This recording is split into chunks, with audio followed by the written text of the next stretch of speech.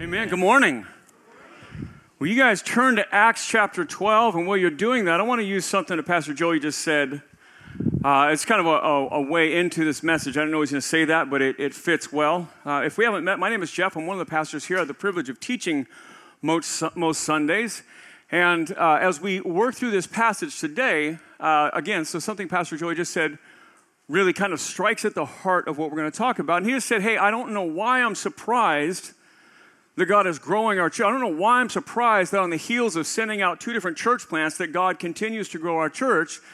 That's what God does. Like, why do we get surprised when God does what God does, right? And maybe it's because we think, I'm not sure he can use us in the middle of it or whatever it might be, but God does that. And he chooses to use us. And so really, that's kind of the thrust of today's message. And so you'll see that in just a minute. Will you guys please stand with me? I want to read the passage that comes right before where we're going to be. And each week we stand up. For those of you that are physically able, if you're not, please remain seated. That's okay. We do that just to give honor to God's word, knowing it's God's word, not my word. It's not our ideas that change life. It's God's word. And so I want to read the passage just before Acts 12. It's Acts 11, 19 through 26. Let me read it over us. Now those who were scattered because of the persecution that arose over Stephen traveled as far as Phoenicia, Cyprus, and Antioch, speaking the word to no one except Jews. But there were some of them, men of Cyprus and Cyrene, who on coming to Antioch spoke to the Hellenists also, preaching the Lord Jesus. And the hand of the Lord was with them, and a great number who believed turned to the Lord. The report of this came to the ears of the church in Jerusalem, and they sent Barnabas to Antioch. And when he came and saw the grace of God, he was glad, and he exhorted them to remain faithful to the Lord with steadfast purpose. For he was a good man, full of the Holy Spirit and faith. And a great many people were added to the Lord. So Barnabas went to Tarsus to look for Saul, and when he had found him, he brought him to Antioch. For a whole year they met with the church, and they taught a great many people. And in Antioch, the disciples were first called Christians. Generations Church, this is the word of the Lord. Let's pray. Jesus, as you have given us yourself, the word become flesh, you have also given us these words, these written words, superintended by you, given to us by God for us, that they would challenge us where we need to be challenged, that they would correct us where we need to be corrected, where it would encourage us where we need to be encouraged, and where it would love us in the times that we just need to be loved. Your word is living and active. It's just as true today as it was when it was written. Jesus, you watch over your church, and you have given us your eternal word so that by it we might be made to look more and more and more like you. Jesus, would you come and speak? Just as Pastor Joey said, may I fade in the background somewhere. And will you come, will you speak to us? We're your church, and we need your words. We need to hear your voice. You are our God. It's in your name we pray. Amen. You guys can be seated. Those of you that have the app, you know that there are notes. All the slides we put on the screen, they're in your app. If you're a note taker, that way you don't have to write frantically. They are in there. Main idea for today is right here. The church is called to truly believe the truth that we proclaim. Right? Just like Pastor Joey said, listen, I don't know why I'm surprised that God does what he does. That's what God does. Why should I be surprised? This is our main idea today. The church is called to truly believe the truth that we proclaim. We're called to believe the things we say, believe the things that God has given us, believe the things that God has proclaimed about himself. So Acts 12, starting in verse 1, it says this. About that time, Herod the king laid violent hands on some who belonged to the church. He killed James, the brother of John, with the sword. So here's where we pick up in the story. So clearly, we're 12 chapters into Acts, so we're about a third of the way in, right about there. And we've seen everything from Jesus resurrected and ascended into heaven to the birth of the church, the expansion of the church. We've seen the first martyr of the church, now the second martyr of the church. We've seen the church pushed outside of its ethnicity. We've seen it pushed outside of its boundaries, its geographical boundaries. We've seen it pushed out, and as persecution drives it out, the message of the gospel continues to move outward to the ends of the earth, just like Jesus said the mission of the church is, that we are called to be witnesses, as he told the early believers here in Jerusalem, in Judea and Samaria and to the ends of the earth, and that's us. We are the ends of the earth. It's pretty much on the other side of the globe for us, right? From where all this started, we really are a piece of what the church was called to do then. And so persecution continues to drive leaders out and to drive people of Christianity outside its boundaries. And as they do that, this persecution continues and continues. If you're a note taker, Jesus said we would have hard times. Matthew 5 is a good example in the Beatitudes. John 17 in his high priestly prayer. Our challenge is to live out our faith in the midst of hard times. My wife and I were having a discussion about some message that she listened to and how this person was being critical of some common messages that we hear on TV or in churches today. Power of positive thinking, just, name it, claim it, believe it, it'll be yours. If you give enough money, God's going to make you rich. All these things that are out there that are truly being proclaimed. And as we press down into Scripture and we look at what Jesus has to say to us and we look at the first century church, and we look at the people that knew Jesus, walked with Jesus, talked with Jesus, ate meals with Jesus, were trained by Jesus. And what we see is a church riddled with persecution. In John 17, Jesus says, they hated me, they're going to hate you. Like tough times are coming your way, but that's okay. I'm not asking, as Jesus prays, he says, God, I'm not asking you to take them out of the world. I'm asking that you would keep them in the world. They are my witnesses, but protect them, guard them, keep them safe. Be with them as they walk through tough times.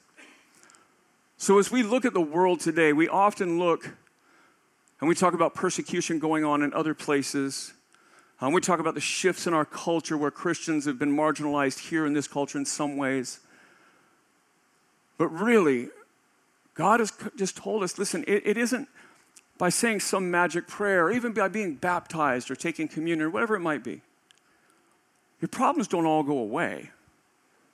What happens is God kind of rebirths you into a follower of Jesus, and you engage in this world in a different way. And you begin to engage, in fact, what Paul will write later to the Ephesians, in a spiritual battle, a battle between good and evil.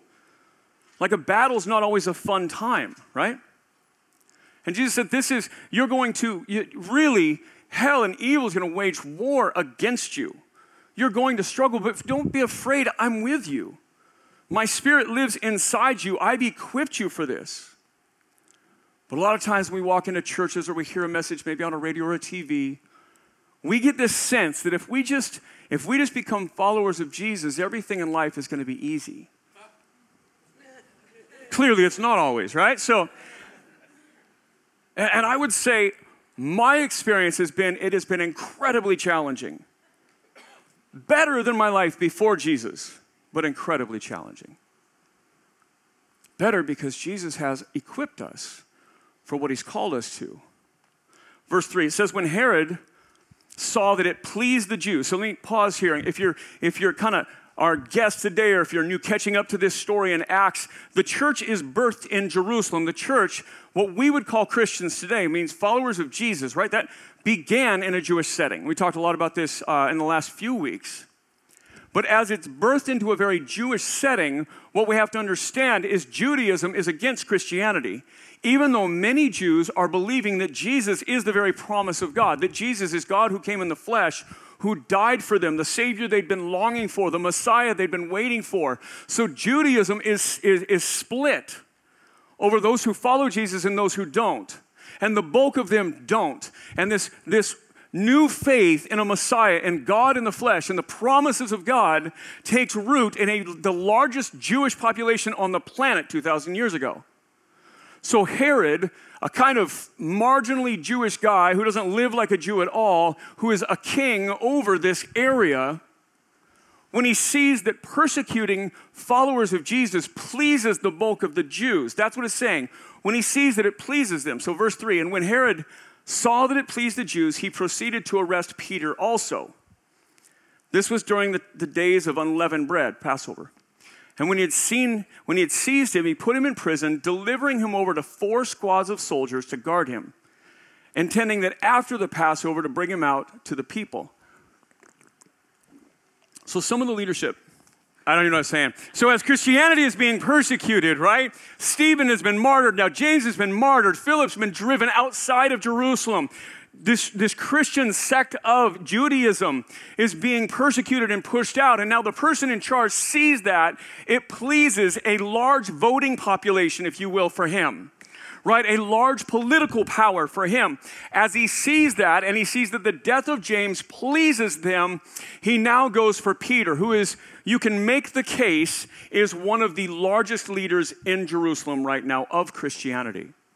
And so he seizes Peter, he arrests him, and then he kind of goes over the top. 4 squads on Peter.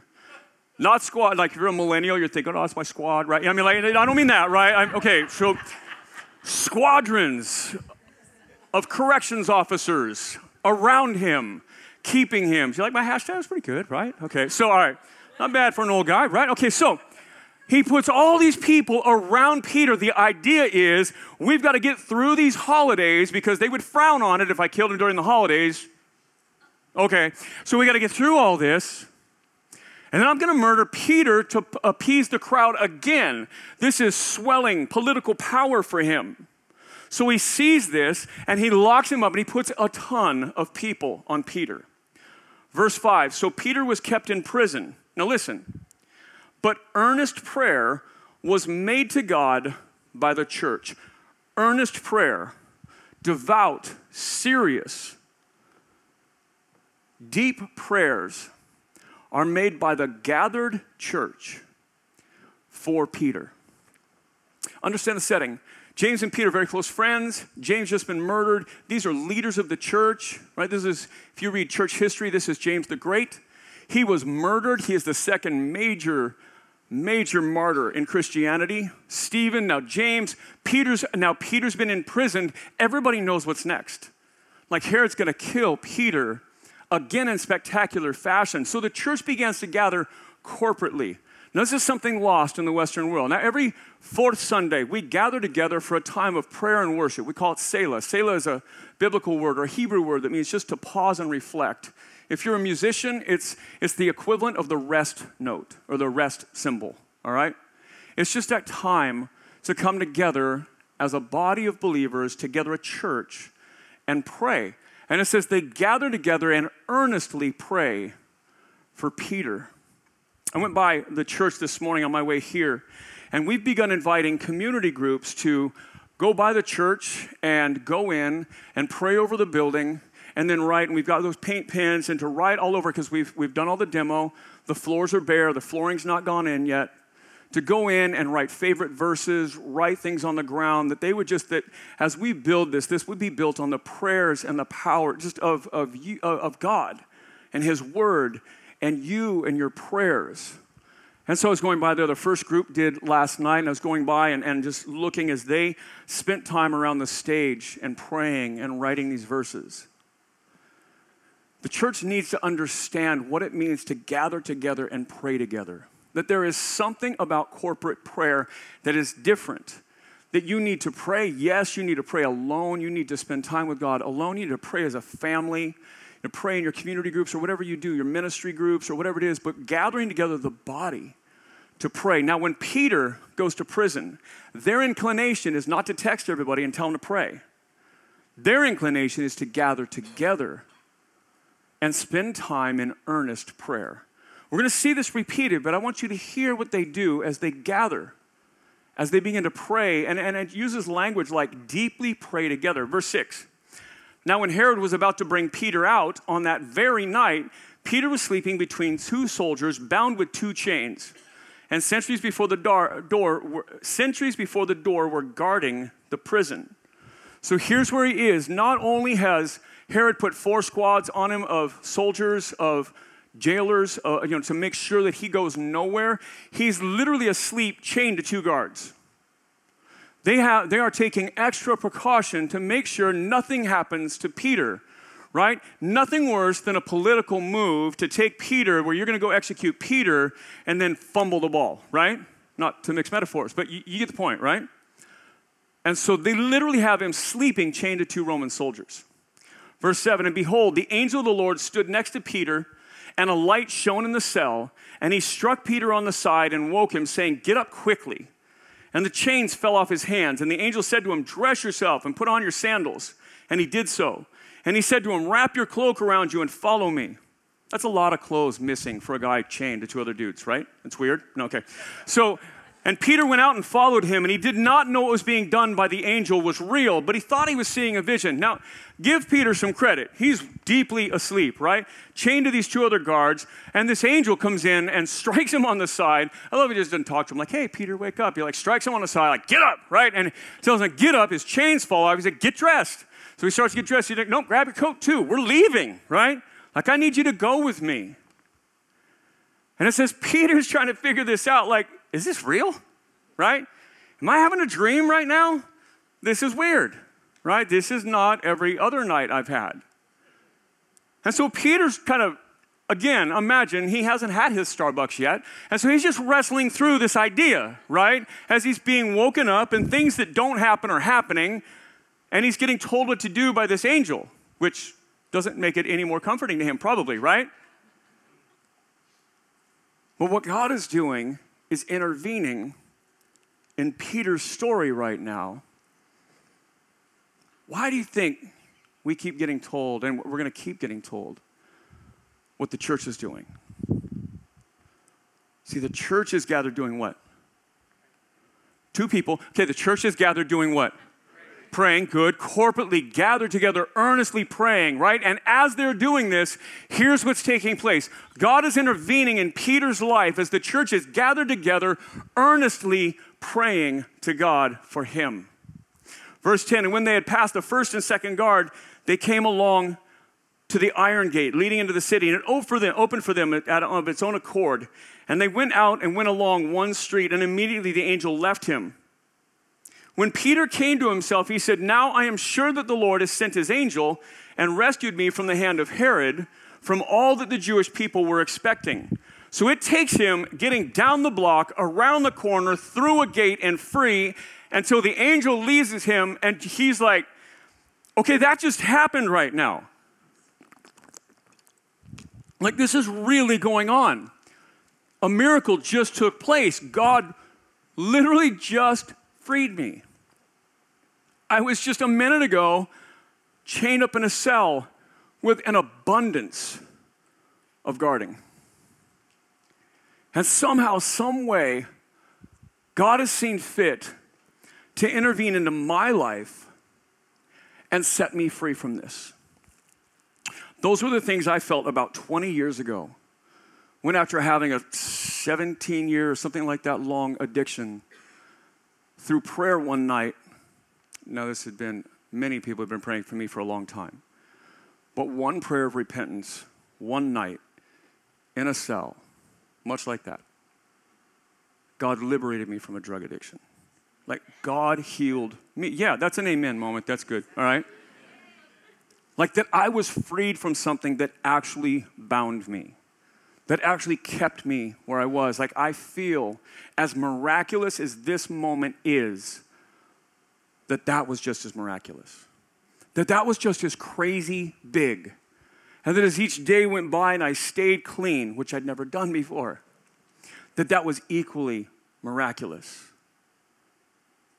I found out that my stepmom, my sister, who I hadn't talked to in a long time, had been faithfully praying for me for years, and they'd gathered people together to pray for me as I was repeatedly getting in worse and worse trouble. Much like the church was gathered over at John Mark's house, praying for Peter. And much like Peter in a cell, not for anything wrong, just as he was freed, I can resonate with this moment. Sometimes you're like, okay, is this a dream? Is this really real? We question this. Why would we question this? This is what God does.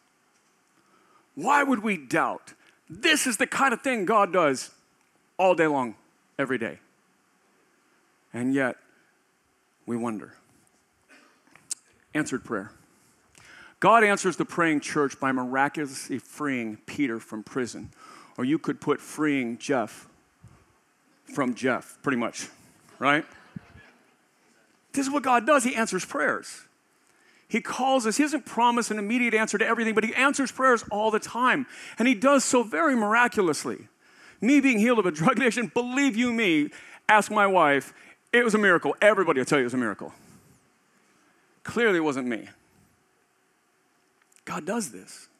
Verse 12, when he, meaning Peter, realized this, he went to the house of Mary, the mother of John, whose other name was Mark. So John Mark, the author of the Gospel of Mark. He goes to his mom's house, his family home. It says, now listen, where many were gathered together and were praying, right? So you see a theme here.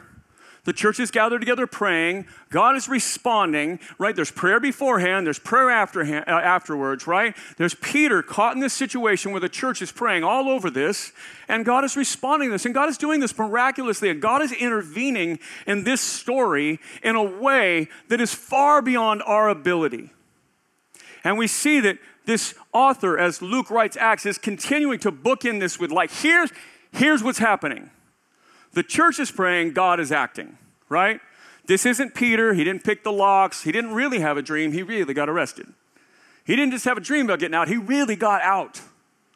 And so he begins to go to this house where he knows that he has a church family. He may not know they're all there right now praying, but he goes. Verse 13, and when Peter knocked on the door of the gateway, a servant girl named Rhoda came to answer. Listen, recognizing Peter's voice. You heard that, right? So she knows who it is. Recognizing Peter's voice, in her joy, she did not open the gate, but ran and reported that Peter was standing outside. I love the Bible because there's a lot of this, right? It doesn't write you a story about superheroes who never do anything wrong, right? It writes you a story about real people who look a lot like us. Oh my gosh, it's Peter. No, let's not let him in. Let's run and tell everybody else. Doesn't matter, he's on the run for his life. Don't worry about that at all. Leave him outside. It's a good idea. In her joy, God bless her, this servant girl Rhoda, who knows who it is. Now I will note this. She's the one person who actually believes Peter's outside. She didn't handle it really well, but she knows it's Peter. She recognizes his voice. She goes to tell others, okay? And it gets better. Verse 15. They, meaning the church inside, so godly and praying for Peter deeply over a long span of time, right? Says they said to her, you're out of your mind. But she kept insisting that it was so, and they kept saying, it must be his angel. Now just let this in for a minute. What's the church praying for? More than two of you. What's the church praying for? For God to intervene in Peter's release, right? However, did they pray for an angel? Did they pray for him to wake up in the middle? No, they just said, God, Peter's going to die. Like, if you don't get to him first, Peter's going to die. So they spend time, enough time for Peter to get out of prison and come over there, right? Time in prayer together. So he knocks on the door of the gate, outside the home, out, exposed to everybody else. And the girl who hears this knows it's him, goes in and tells the praying church, God has answered your prayers, Peter's outside. And what does the church in its deep faith and wisdom do? Like, that girl's nuts, right? We have one of those. No, I don't mean, no. So anyhow, I can't do that. She's in charge of slides, and she would get so mad at me right now. So anyhow, that'd be terrible right there. Anyhow, we're going to have like dancing baby back there instead of notes or something, right? They tell her she's wrong. Then they say it must be his angel. Like, they go to such extremes to not believe God that they make up his angel. Wouldn't it be easier to believe it's him? They go all the way over here. No, that can't be true. Okay, wait a minute. What are you guys praying for? Oh, yeah, Peter's release. Okay, what are you asking God to do? Release Peter. Okay, yeah. What's going on right now? Somebody's telling you Peter got released. What are you doing? Can't happen. Okay, isn't that like all of us? Don't we all do that? Don't we profess to believe one thing and though live as if it's not true? Lacking belief. Thank you. Just as they were, the praying church in Acts 12 doesn't believe God has freed Peter, the church today has a tendency to profess one thing, but not truly believe in it. The church today is the church there. And we will gather to pray, and we will come up with any answer other than the one that God did something amazing on our behalf. Verse 16, but Peter continued knocking, and when they opened, they saw him and were amazed. What Pastor Joey just said a minute ago? I'm amazed at what God is doing. I don't know why I'm amazed. I mean, it's what God does, right? They're amazed. This word really, I'm surprised God actually answered our prayers. It's kind of how it reads, right? Like we were praying for it, and we were gathered together, but I'm actually kind of shocked God did what we asked him to do, right? The gospel is a story of a wayward, doubtful, distrusting, disbelieving humanity who have run headlong as fast and as far as they could from God. But God, in his kindness, in his grace, and his mercy, has ran faster to catch them. And he did so by entering into our story, by Jesus becoming flesh. And then he lived the life we were called to. He died the death that you and I deserve.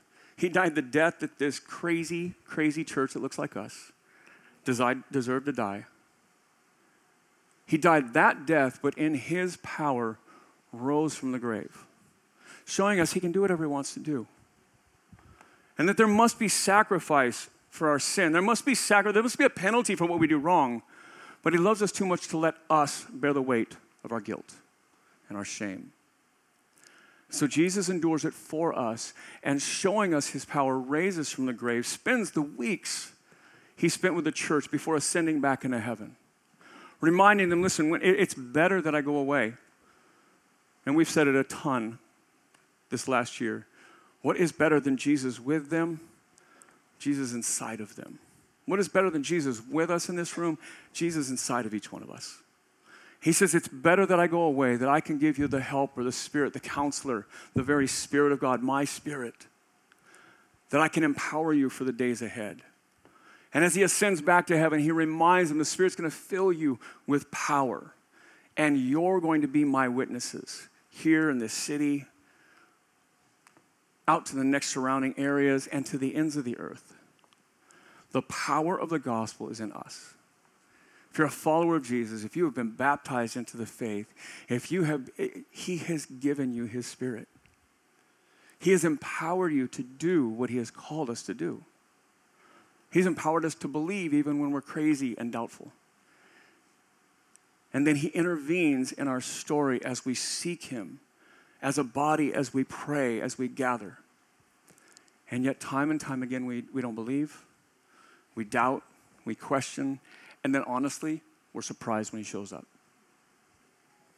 Verse 17, but motioning, now this is Peter, right? So Peter's at the gate, knocking. The servant girl goes and runs and tells everybody out there, he's still on the run. Soldier's going to wake up eventually, right? He's still outside. After they get to the conclusion that she's not crazy, it's not an angel, they finally go out there, they see him, right? And there they are, they're outside. So here's Peter as he begins to speak. He says, now motioning to them with his hand to be silent. Now, I know a little bit about what it looks like to be on the run from the police. So just a little bit, right? So I have a story, right? And what you don't want to be doing is being out in the middle of a city at night, banging on the outside, and have everybody being really loud when you're trying to be really quiet, right?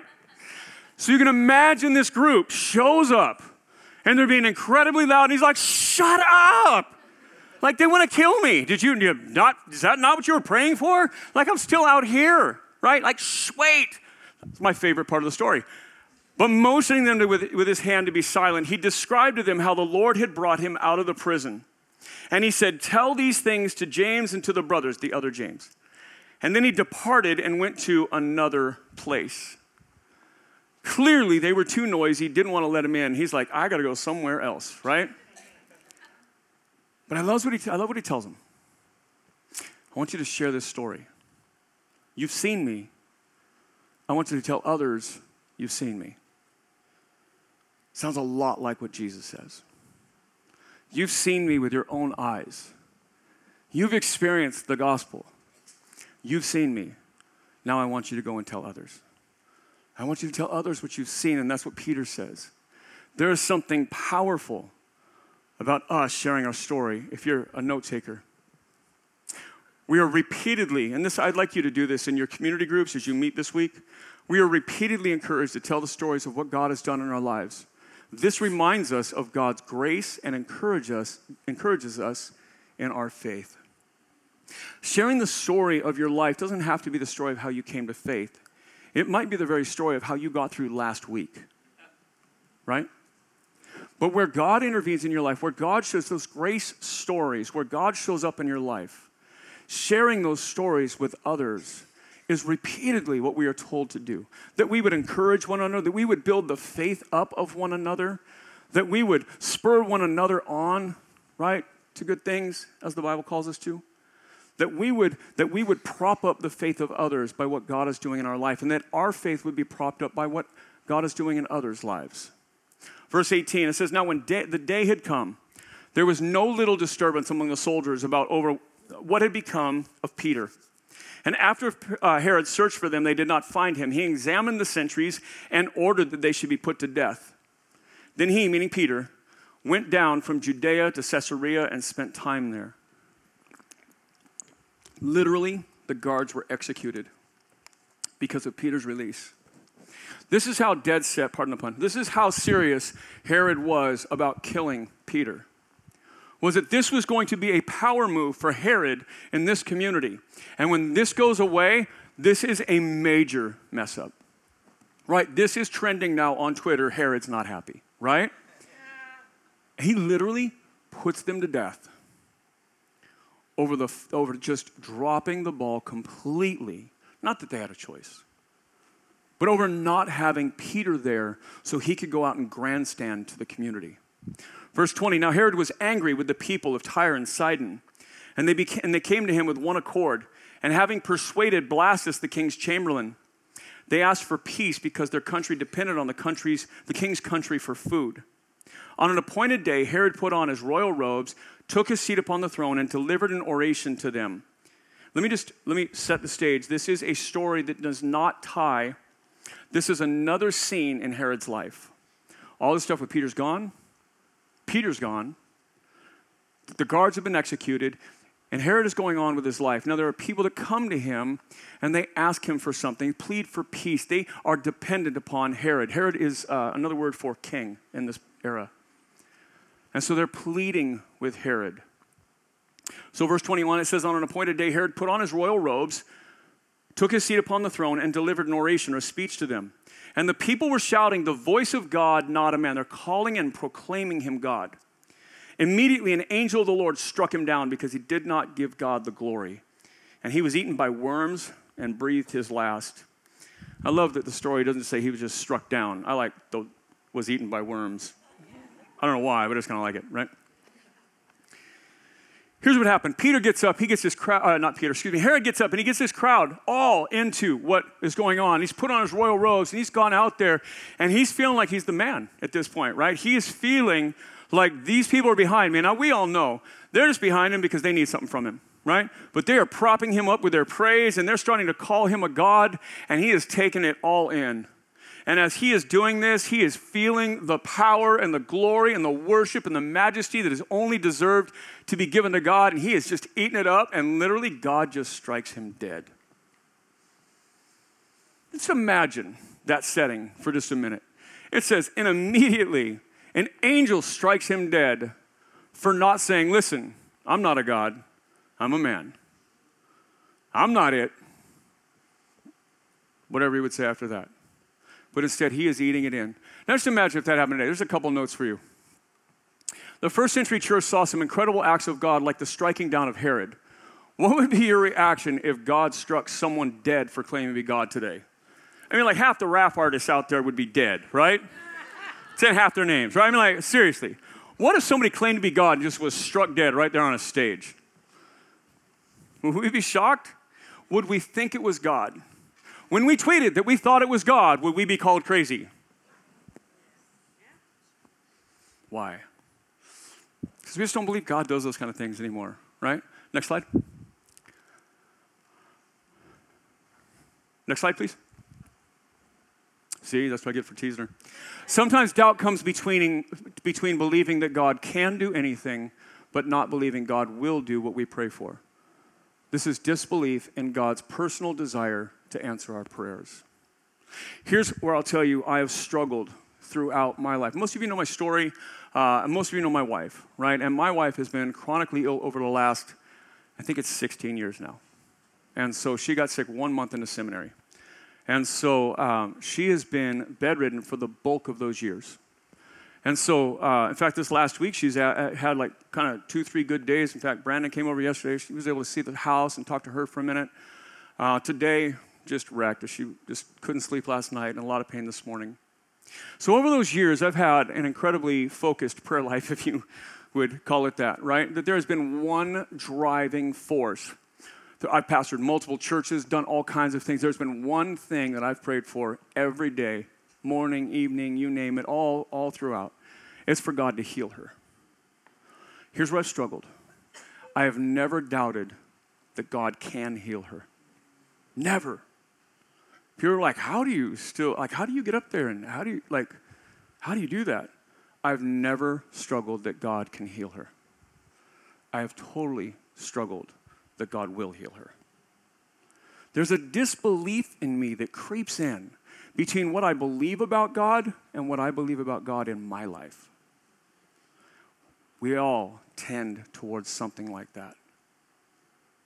Right? We all struggle with that between what God can do and what God will actually do. And in between there is disbelief about our relationship with Jesus through faith, through the gospel. That creeps in and it separates us from really living what we profess to believe. Verse 24, it says, "But the word of God increased and multiplied, and Barnabas and Saul returned from Jerusalem when they had completed their service, bringing with them John, whose other name was Mark." And so this last verse really tells us that the church continues to multiply. Now, let me add this. It continues to multiply even with the crazy people gathered in that house, praying and not believing God would answer their prayers. Which is good news. That means God can use us, as crazy as we are, and continue to multiply us. Right? That's why our mission statement is so simple. It's multiplying disciples, leaders, and churches. That we want to see God multiply, the kingdom expand. And we have to believe that God is going to do that. We're talking about, hey, we've got X amount of seats in our new building. And right now, we could fit into one service, but we want to be 2 services. We want to do that so children's workers can serve in one service and attend another. We want to do that because we want God to reach people. We want to make room for people that are not there yet. Love that quote from Julius Caesar. He says, "There's more of Rome out there. They just don't know it yet." There's more followers of Jesus out there. They just don't know it yet. And we want to make room for them. It's not about our numbers. We send out more people than most churches 10 times our size. It is not about numbers. It is not about ego. We want to see the kingdom expand. We want to plant more churches. We want to make more disciples. We want to train up more leaders that inevitably we will send right out. But it's got to start inside of us. We've got to believe what we actually profess as our faith. I'm going to give you 4 things. They're all in the app, so I'm going to go kind of quickly, but just 4 things as we close.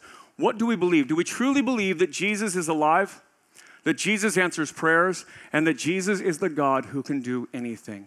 Do we really believe that's who Jesus is?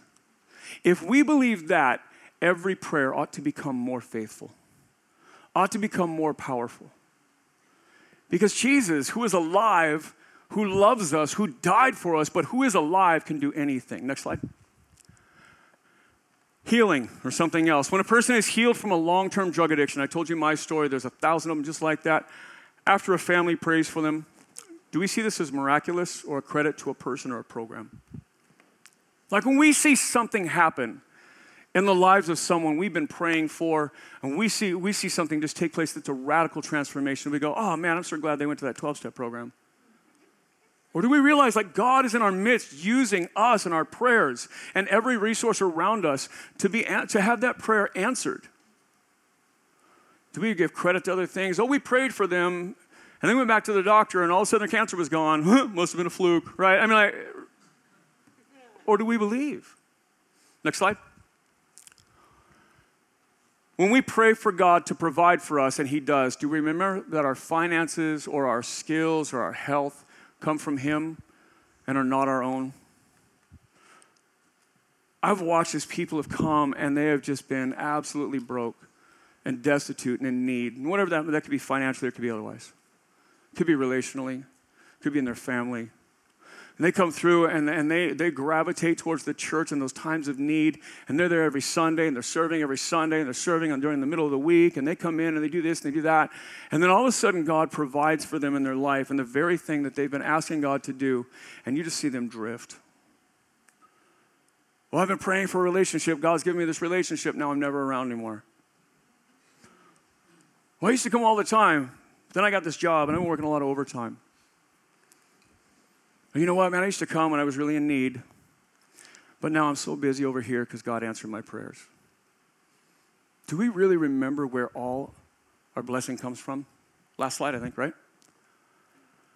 Where do you doubt? What are some areas in your life that you live differently than the faith you profess? Do you tell others you believe but doubt Jesus yourself? For me, I've already shared with you, I struggle sometimes, oftentimes, with that Jesus can, but I struggle getting over to Jesus is going to. When that gets really bad, it's, does Jesus want to? But I know he can.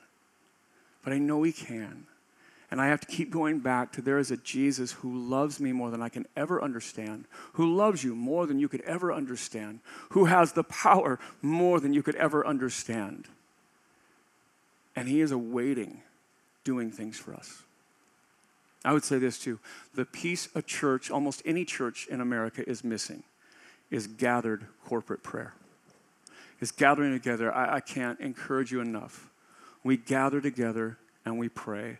And God does incredible things. Last time we did it, was fourth Sunday of last month. And we did it at the new building. It was by far the youngest Selah we've ever had overall, which was amazing. And it was by far one of the larger ones. And we need that. As we go into a new area, a new town, a new city, a new building, a new place, area for ministry opportunities, we need to not do this on Facebook ads or anything else. We need to do this built on prayer and the Word of God. Do we believe what we actually profess we believe? Let's pray. Jesus, we love you. You are the God who came and entered into our story, entered into our lives, came and gave your life for us. Jesus, you're the one who loves us beyond what we can understand, that you want to do more than all we ask or imagine. And Lord, I'm taking those things just from your word because I know you gave us those words and I know they are true. And so Jesus, help us as we doubt. Help us as we just lack faith sometimes. Help us know that you're a good God, that you desire to answer us, that you desire to do what we need. And God, I'll just shamelessly right now just pray, God, will you be with Lisa? God, will you heal her? Help me to believe, help me to trust. But Jesus, will you be with her right now at home? Will you take away the pain that she constantly struggles with? And God, for those that are here today, we all have folks that we love that are not 100%. Maybe they don't know you, and that's what our prayers are. Maybe they're sick, that's what our prayers are. But God, I pray that you would answer the prayers of our church. Call us to prayer. Give us a desire to gather together and to be a church that prays. And then when we do, let us be so bold to believe you and not doubt you. It's in your name we pray.